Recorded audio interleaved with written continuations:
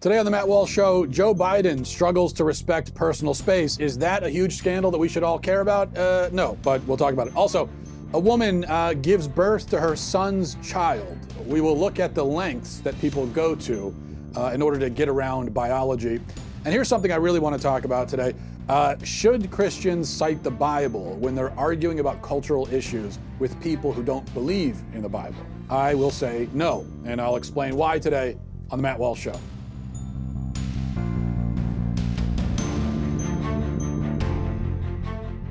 Well, here I am in beautiful Boston, Massachusetts. Beautiful except for all the Patriots paraphernalia muddying up the joint. But except for that, I'll be speaking at Boston University tonight. And it is at 7 o'clock and it's free for everyone. So if you're in the area, you want to come out, I hope I'll see you there. It was a little bit of a precarious situation getting here, I have to admit, mainly from the airport to the hotel in the cab ride between those two places. It was about a 40-minute cab ride because of all the traffic, and I'm pretty sure that my cab driver was talking to himself the whole time. Now, he could have had an earpiece in, and he was talking to someone on the phone. I don't know. I didn't see an earpiece. I couldn't see his left ear that well. But the thing is, he was talking so quietly, like muttering, that it's just there's no way that someone on the other line would be able to hear him. And also, he would only say something like every 5 minutes. And I'm pretty sure he wasn't talking to me. And then I thought, well, what kind of phone conversation is that if you're only saying something every 5 minutes? But then I remembered that, oh, wait a minute, that is every phone conversation I've ever had with my wife, where that's kind of how it goes. Just every 5 minutes, I just have to mutter 2 or 3 words while she stops to take a breath, and I just keep it going that way, and she carries the rest of the load that way. So every 5 minutes, I just throw in oh yeah, really? Oh wow. You know, that kind of thing. So maybe he was talking to his wife, I don't know, or he was talking to himself. And yes, I do still take cabs. I think Uber is sometimes a little bit too slick and clean for me. I think when you're in a cab, you need to have ripped seats. You need to have the faint smell of body odor. You need to be a little bit afraid that you're about to be axe murdered. That's just it's part of the experience. You call me old school. I don't know. All right, so I have avoided talking about this stupid Joe Biden thing all week. And I'm going to cave now, I guess, finally, and address it. Joe Biden has a habit, as I'm sure you heard, of invading people's personal space. And this was kind of treated as a joke. Not kind of. It was treated as a joke by everybody, conservatives and liberals, until recently, until he decided that he wanted to maybe get into the presidential race. And now it's become a thing. It's a big deal.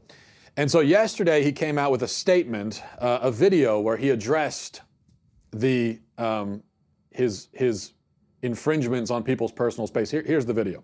For the coming month, I expect to be talking to you about a whole lot of issues, and I'll always be direct with you. But today I want to talk about gestures of support and encouragement that I've made to women and some men that have made them uncomfortable.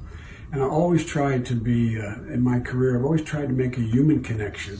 That's my responsibility, I think. I shake hands, I hug people, I grab men and women by the shoulders and say, you can do this. And whether they're women, men, young, old, it's the way I've always been. It's the way I've tried to show I care about them and I'm listening.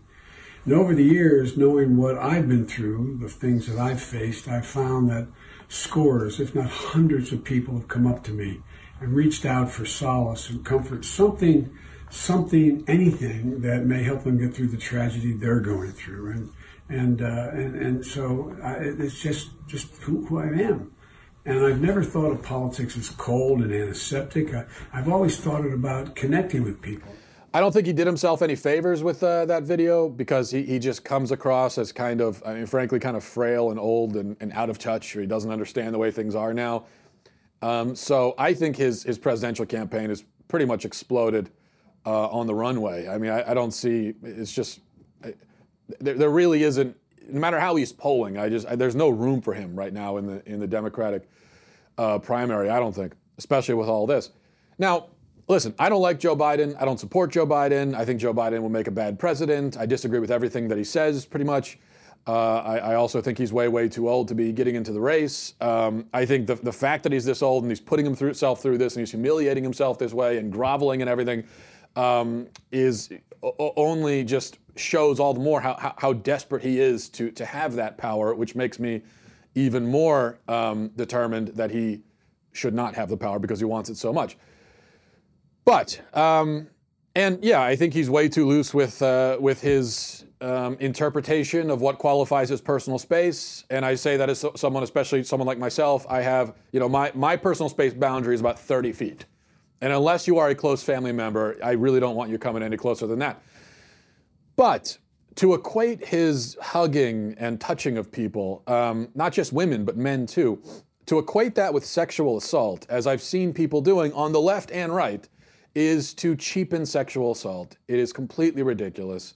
And it's just a lie, because it's a bad faith argument. And what I see on social media is a lot of conservatives who are jumping on the train and saying, oh yeah, Joe Biden, acting like they're really offended and worried about Joe Biden. Someone tweeted me yesterday about how they're worried about Joe Biden around our daughter. Are our daughters safe with Joe Biden? I mean, first of all, when is your daughter ever going to be around Joe Biden? Second of all, you don't really care about it.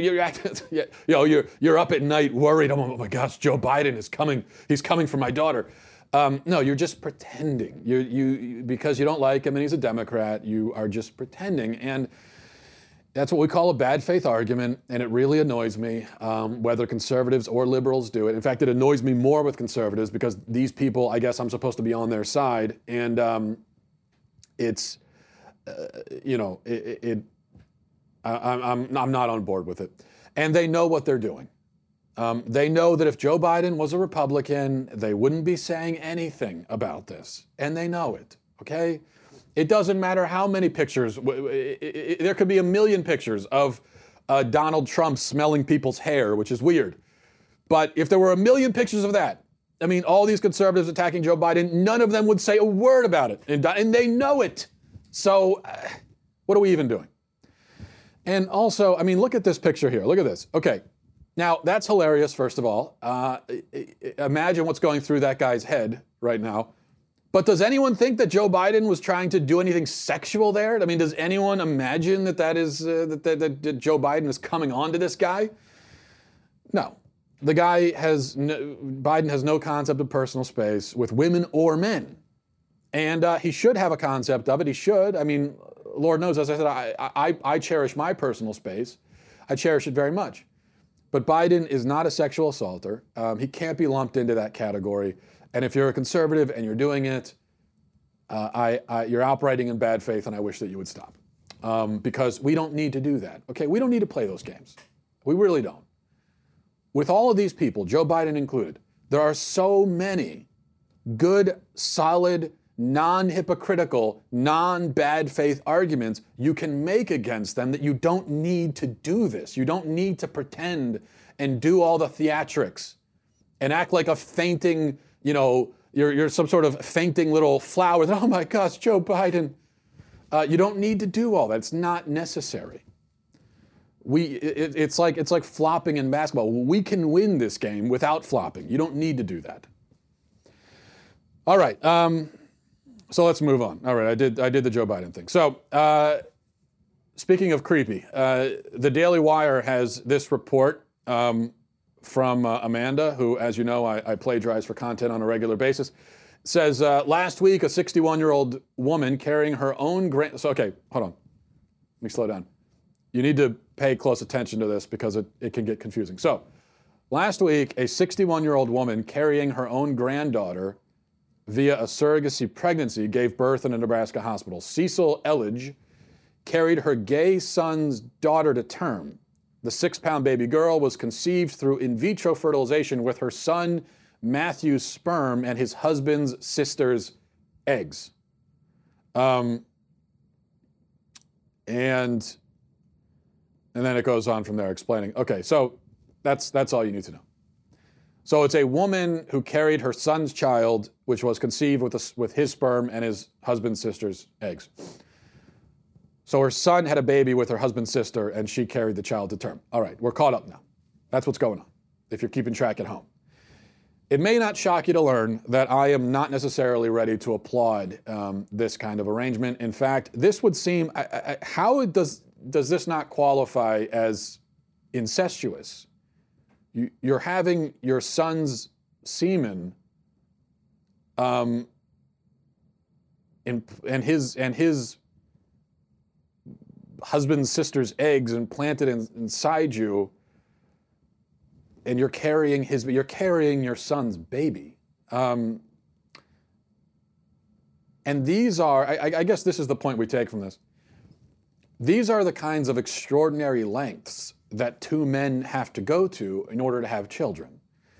But even then, the two men still cannot really have children. This baby is not the son's husband's child. This is the child of the son and his husband's sister. So when you read in the media reports about how, two gay men had a baby through surrogacy, well, no, they didn't really have a baby. They can't. It's impossible. That's not what happened here. Because at the end of the day, you really can't get around nature. And, that should tell you something about sex and gender, shouldn't it? That no matter how progressive we get, no matter how much we reject the proper natural order of things, still, when it comes down to it, if you want to make a baby, you need a woman and a man to do it. So as much as we hear about biological sex being, now it's not just gender that's fluid anymore, remember that. It's biological sex is also a construct. It doesn't mean anything. Oh, really? Well, then why is it that there is no possible way for two men to have a baby unless they enlist the help of,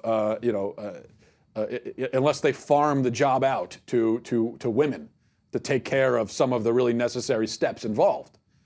Why is it? As much as we want to say that, biological sex, it's not even a thing anymore. Yeah, but, every single baby that has ever been conceived in the history of the world, or that ever will be conceived, is conceived by a man and a woman. And you can, man and woman, you don't have to say man and woman, you could call them whatever you want to call them. It doesn't matter.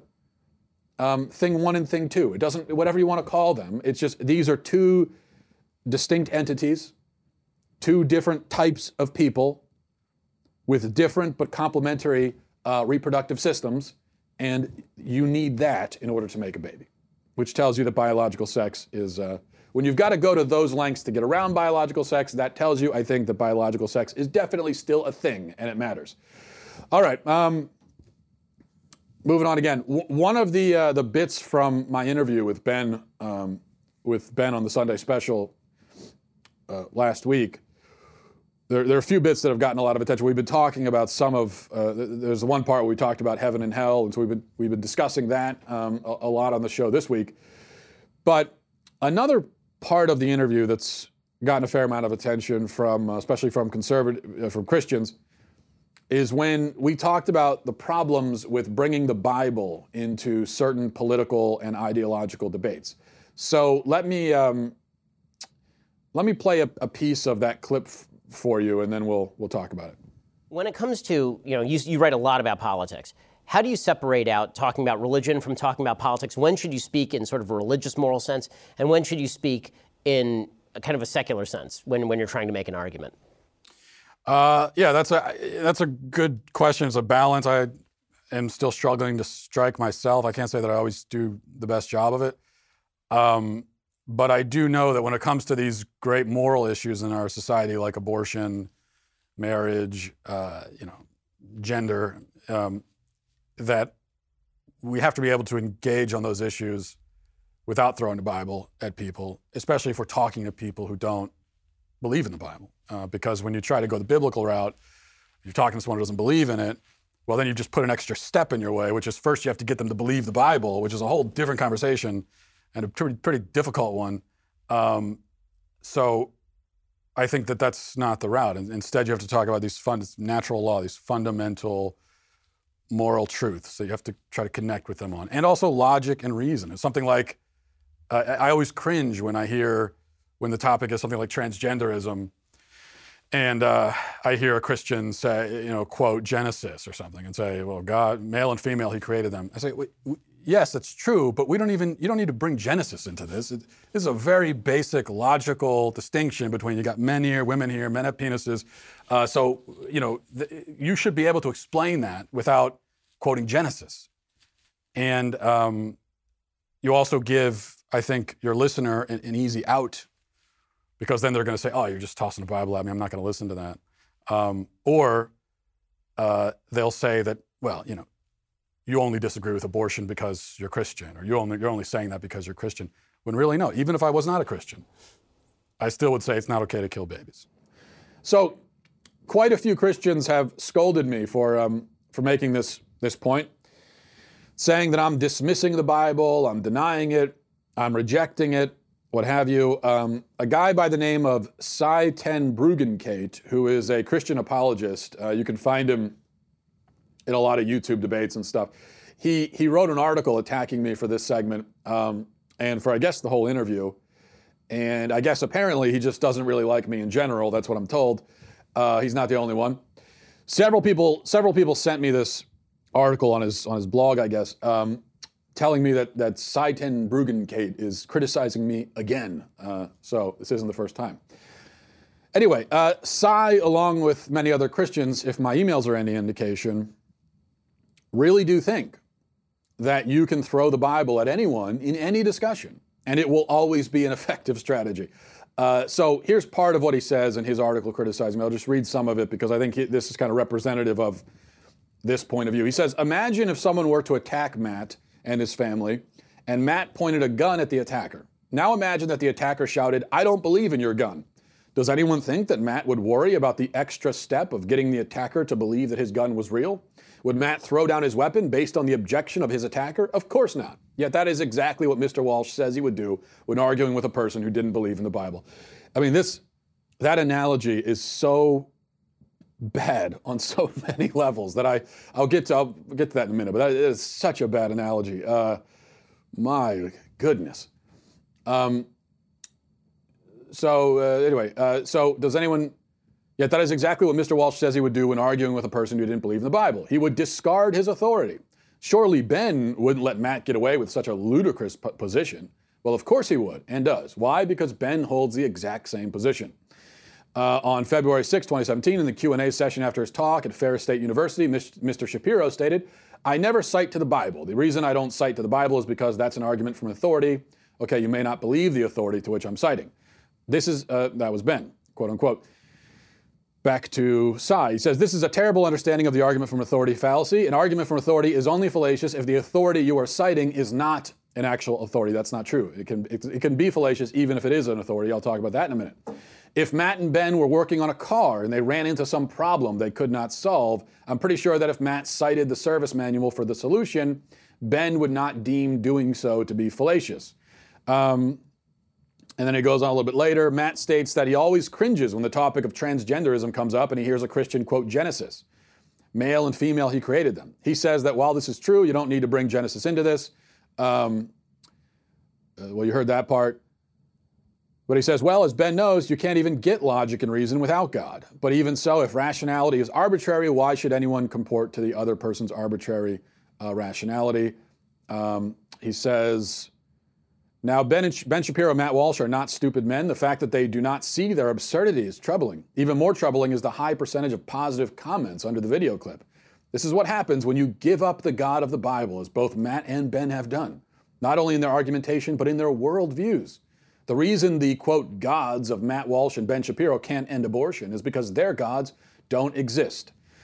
And then he goes on, it's saying, implying that I'm a heretic because I'm a Catholic, and then says that there's so many other problems with what I said, basically, and then he also says I'm a non-Christian. All right, okay, so I'm not going to get hung up on the particulars here. Sai, says I worship a false god. I'm not a Christian. I'm abandoning the authority of the scriptures, which is all of this. These are just inflammatory straw men and very disappointing and weak lines of argumentation coming from an apologist. This is someone who argues for a living, and this is the best they can do, which only further convinces me, as I've been convinced for a while, that we need better apologists. It's a big problem, really, in American Christianity, that we don't have a lot of we have a lot of really bad apologists who make arguments that are utterly laughable and get laughed off of every stage they walk onto because of exactly this kind of thing. And there are a few good ones out there, but we need better. We need more good ones. So what you find here is straw manning, distortions, abysmal arguments coming from a guy who, as I said, argues for the faith for a living. The analogy with the gun was really, really, really bad. he says that when I don't use the Bible to argue with an atheist about abortion on the basis that the atheist doesn't acknowledge the authority of the Bible, so the argument will have no weight with him, it's like if I don't use a gun against an attacker because the attacker doesn't believe in the gun. Well, the difference there is that the gun is a physical object which shoots physical bullets, and those physical bullets will kill you whether you believe in them or not. But arguments are not physical things, and trying to persuade someone is not the same as shooting them. And it tells you all you need to know that Cy here equates persuasion with shooting a guy in the chest. It's two completely different things. Now, you see, if you're trying to actually persuade someone, if you want to connect with someone and persuade them, then your arguments need to be more than just true. They need to be convincing to the person you are presenting them to.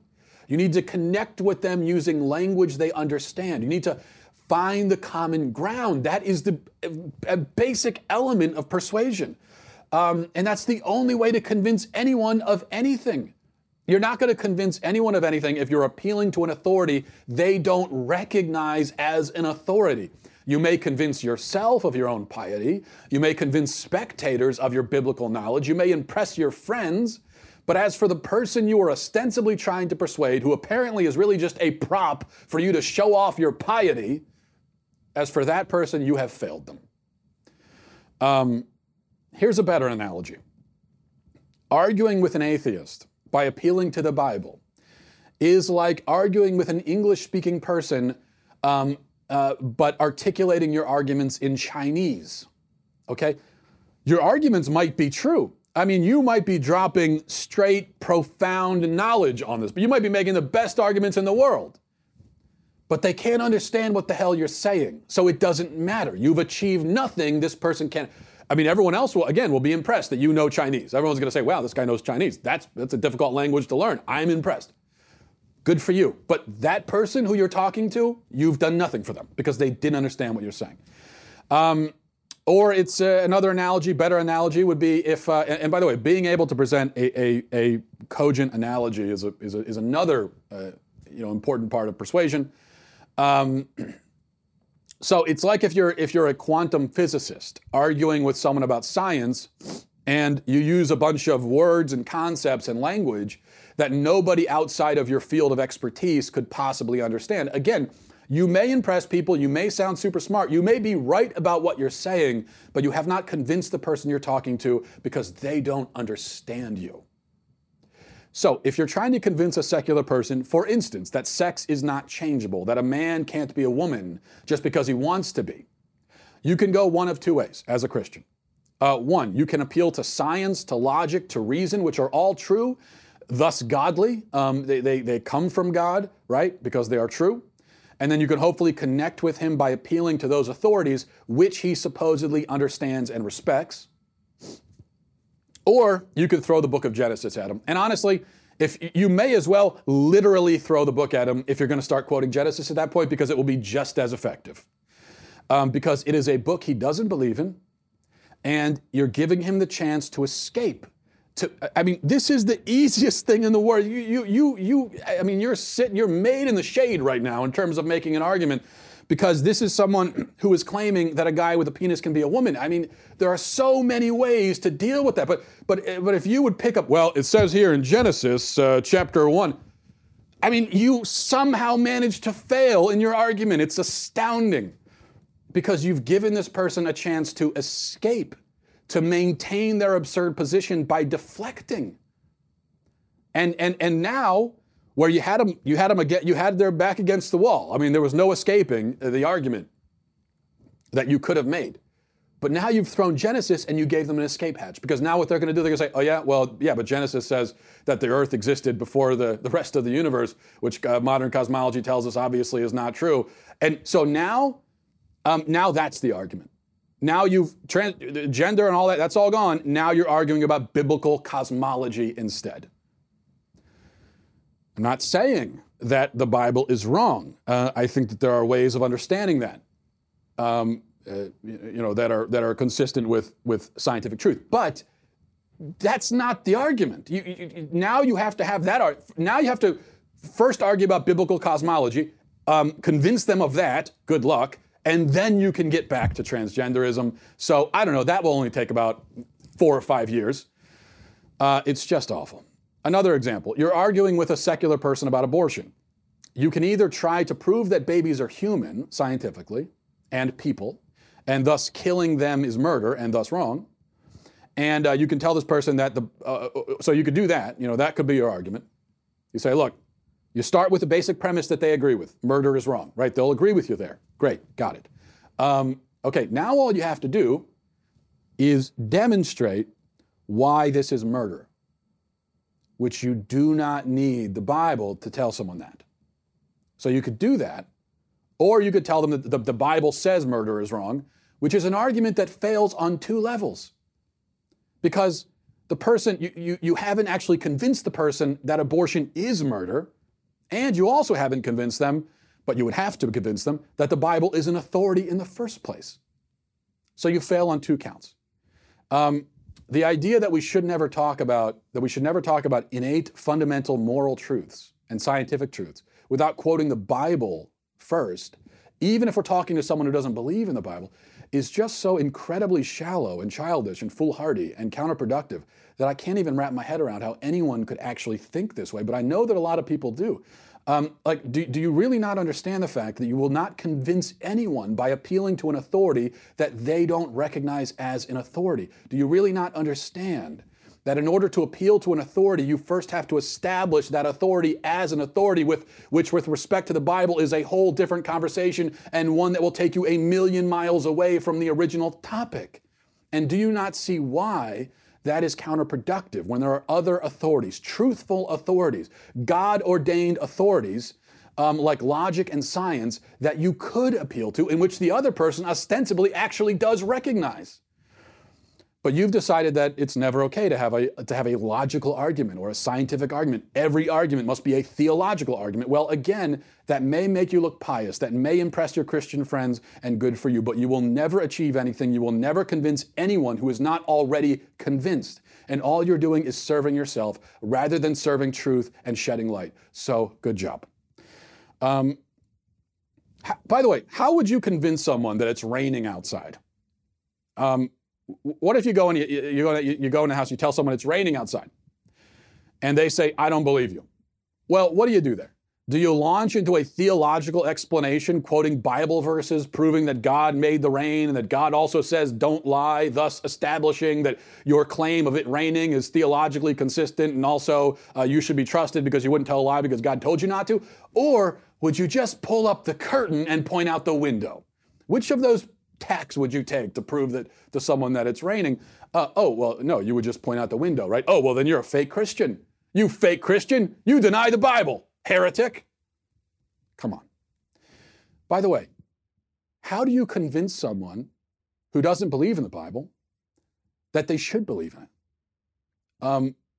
Do you tell them that the Bible says they should believe in the Bible? Is that because I know that, again, I have heard Christians argue for the authority of the Bible that way, by appealing back to the Bible. And those Christians, again, have never convinced anyone of anything ever, because that is circular reasoning. That is a logical fallacy. You cannot make an argument by just restating your premise in a different form. If you can't make arguments outside of the Bible, then it's impossible to ever get anyone to believe the Bible because you're reduced to this kind of circular reasoning. The Bible should be believed because the Bible says it should be believed. Yeah, but why should I believe that the Bible said what the Bible says about the fact that we should believe it? Well, because the Bible says it. Okay, all right. Well, let's just go around in circles. Shouting the Bible says it over and over again will not do anything. You have to be able to launch a defense of the Bible that goes beyond quoting the Bible. This is true of any proposition. If you want to convince anyone of any proposition, you will not do it by repeating the proposition over and over again in different forms. If you want to convince someone that an elephant is a mammal, which it is, you will not win that argument by just screaming, elephants are mammals because elephants are mammals. It's true, what you're saying is true, and what you're arguing for is true, but somehow you've managed to botch this case. There are so many ways that you could explain how an elephant is a mammal, but you've decided to just start to just shout that phrase over and over again.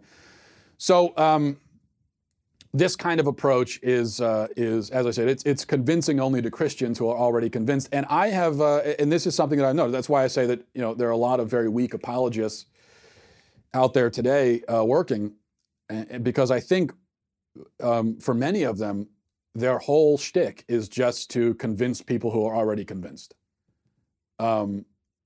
They're not even really attempting to provide arguments that may be compelling to people on the outside. And I mean, it's sad. It's especially when, I mean, Christianity has such a rich intellectual tradition of brilliant people making brilliant scientific and philosophical cases for things and explaining things. It's such a rich tradition, and yet these days it's been reduced to this. It's been reduced to, well, men are men because the Bible says so. That's what it's been reduced to, and I find that really sad. All right. Let's see. Let's go to emails. MattWalshShow@gmail.com. MattWalshShow@gmail.com. Let's see. First one is from Vanessa. Says, Matt, I have such a deep appreciation for your bold approach to the hard questions. I will admit I don't necessarily agree with all the points you make, but your ability to articulate your position so well is admirable. I think the outrage you receive is due to us being a society that is afraid to think about or wrestle with the tough subjects. We want tidy, outlined answers. We want to put God in a box that we can label and understand. As challenging as it is for me to sit with uneasy feelings of not knowing, I feel it is a good practice to sit and reflect and ponder and search. And it's totally valid to come to the other side and say, I still don't know, but I trust that God does. Further, I can take my reflections and seek input from others without accepting their views fully, nor ripping them to pieces for having a difference of opinion. It's a lost art. I'm afraid it really comes down to knowing that I am, in fact, not God, despite my claims to my kids and husband. That was a joke. It was a good joke. I didn't deliver it well. As a stay-at-home mom, homeschooling mom, I appreciate your deep thinking on challenging topics more than you'll ever know. Your videos accompany me as I prepare dinner for my family each night. Anyway, I appreciate I won't go on reading all the compliments to me, but thank you, Vanessa, for that. I really appreciate it. The thing that interests me with that email is what you said there in the middle, and I agree with you that relates to what I was just talking about, that there is, and this I think is largely a modern phenomenon in Christianity, there is among a lot of people this sort of allergy to deep and difficult questions.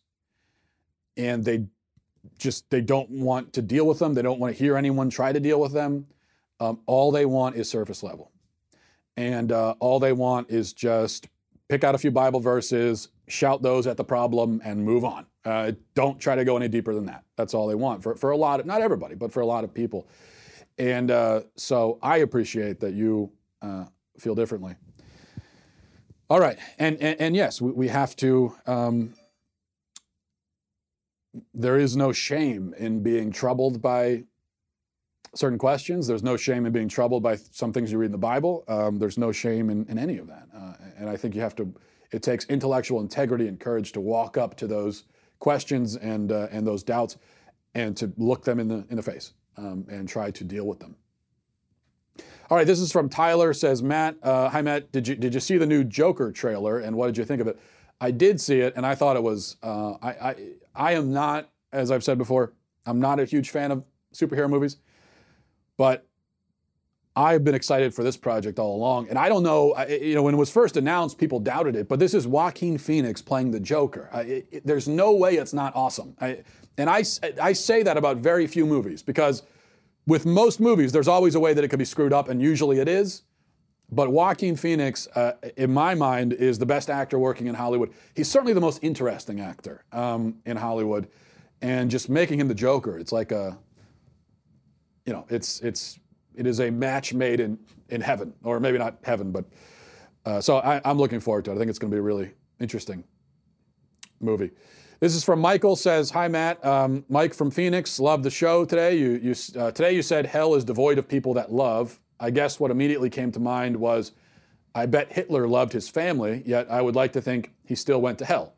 And vice versa, what about a father that has a child murdered and hates the person who did it, yet loves Christ? Would he not go to heaven for having hate in his heart for that man? Also, it was brought up how some Christians believe that you get to heaven just by believing in Christ. I don't think this is true, because then you could have murderers and rapists that believe in Christ in heaven. No, I think our Lord meant what he said. I am the way, the truth, and the life. No one goes to the Father but through me. Is that Jesus will judge all men's hearts when they die. He alone will determine who will go to the Father. Yeah, Mike. Well, first of all, I think there probably are murderers and rapists. In fact, I'm quite sure of it, that there are murderers and rapists in heaven who repented. And that is, look at the story of the penitent thief. Who, well, we don't know if he was actually a murderer, but he was certainly a criminal. Repented at the very last moment and was saved. And I like to think that there are many stories like that. And I'm sure there are. I just want to pick out one thing from your email to respond to. What you said about, well, I'm sure Hitler loved his family. I don't know. I mean, I have no idea who Hitler loved, if he loved anyone. But I would guess that Hitler did not love his family. And this is an important point, because as we've talked about this over the week, and I have made this point about if someone really has love in their heart, if someone is really a loving person, I don't see how they could go to hell because of the not just moral complications with that, but also the kind of metaphysical complications. But a lot of people, as they've been listening to this discussion, they have interpreted me as being sort of a universalist, someone who believes in universal salvation. Everyone is saved, right? Because if all you have to do is love someone, then I mean, we're all in. Now, I would love to think that that's true. First of all, I don't think it is. And actually, let's say that I was right, and who knows if I am. And, loving people can't go to hell. That by no means would necessitate that hell is a sparsely populated place. I think that hell is probably very crowded. Because I also think that there are a lot of people in this world today and who have lived throughout history who never loved anyone. In fact, loving someone is a difficult thing to do. And it takes, if we are, again, talking about agape love, real love, not just emotional affection. Yeah, affection, anyone can feel affection. I'm sure Hitler felt affection towards some people in his way. And everyone feels affection to some degree. That doesn't mean anything. But love is the giving of yourself to another. It is willing their good. It is self-sacrifice. It is an investment of the entire person. It is transformative. That's what love is. And I think, yes, there are a lot of people who never loved anyone, including their own children. So by no means do I think that if it's true that loving people can't go to hell, that means that hell is empty. I think it means that there are a lot of people who are not loving. And going back to the Great Divorce, which kind of started all this, that's one of the things that I found really compelling about that book, is Lewis was able to illustrate how it is that a seemingly normal, seemingly decent kind of person could be completely devoid of love. There's one scene where a mother comes up from hell and is at the sort of at the outskirts of heaven, and she's demanding that her son, who is in heaven, be essentially kicked out of heaven so he can go back to hell with her. And as the conversation develops, you see that, well, this woman, she's not a serial killer. I mean, she wouldn't appear to be some sort of monstrous person. She would probably seem, if you ran into her on the street, she would seem perfectly normal and polite. But she is completely devoid of love, even for her own son, even to the point where she would rather her son be in hell with her. Because for her, it is all about her. Her son is just a prop. Her son is just, her love for her son is all about making herself feel good. That's all it is. And I think that's the case for a lot of people. All right, let's see. From Nathan says, Matt, kind of a personal question, but do you have a favorite passage or story in the Bible that resonates especially with you? Maybe a verse you can recite from memory. Well, I just mentioned it. I always love the story in Luke where Jesus, where the story in Luke of the penitent thief. And Luke is the only one, though Matthew is my favorite gospel. Luke is the only one that has the story of the penitent thief. And I've always found that to be extremely powerful. It's a very short story, but when you imagine that combination of pain and agony, but then joy that thief, that condemned person must have felt in that moment, I find it to be really powerful. And also, it is such a perfect illustration of repentance, where, yeah, the thief repented and he was sorry for what he did, but that didn't mean he was going to escape earthly suffering. So it's not a get out of jail free card, repenting. And it's not an easy thing. Jesus didn't say, oh, okay, you repented, well, and then Jesus made him poof away and go to heaven. No, you still are going to have to die here. And it's going to be painful. Dying by crucifixion is not a fun thing.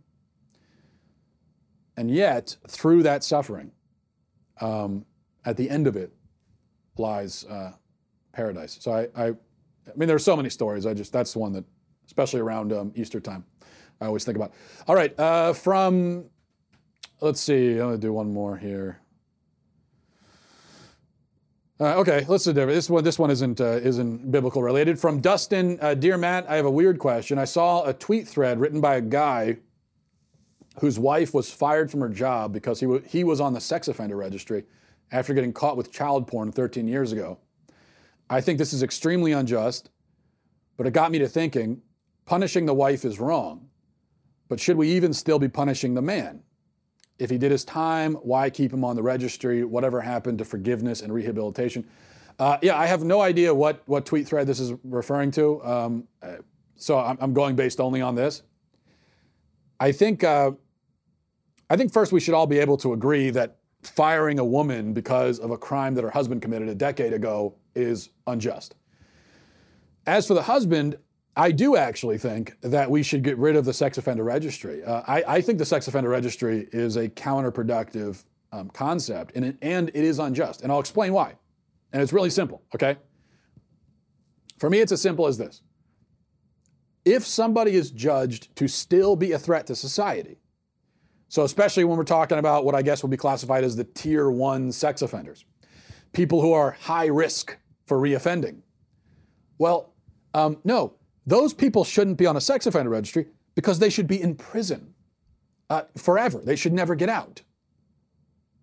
In other words, if someone is so dangerous that you feel that the neighbors have to be warned that this person just moved into town and that they can't be allowed within 500 yards of a school or a playground, then that is someone who shouldn't be out of prison. I mean, that is literally why we have prisons, for people like that.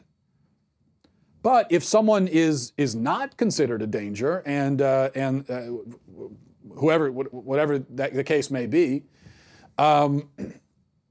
someone is judged that they really are not a danger, and that they have been rehabilitated or whatever, then again, there's no reason for them to be on the registry. They should be allowed to return to their life. So either way, this person is a danger or he's not. And if he is, then he should be in prison. And if he's not, then what's the point of the sex offender registry in the first place? And I don't know anything about this case, but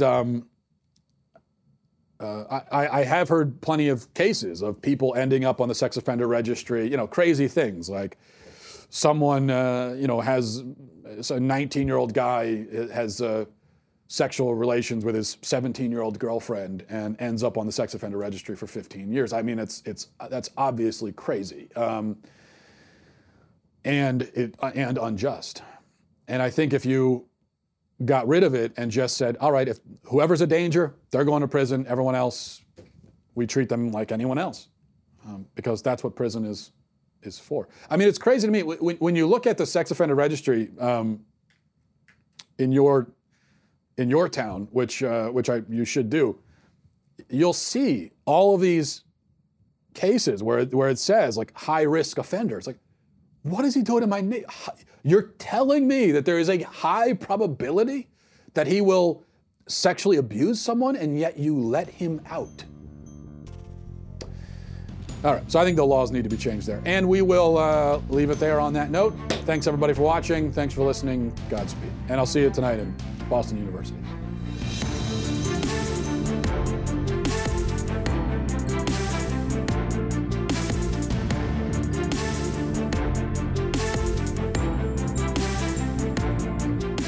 I'm Michael Knowles, host of The Michael Knowles Show. Joe Biden cowers to the woke mob. GOP Rep Matt Gaetz fights global warming on the left's terms. And AOC misses her own advice that the internet is forever. Check it out at dailywire.com.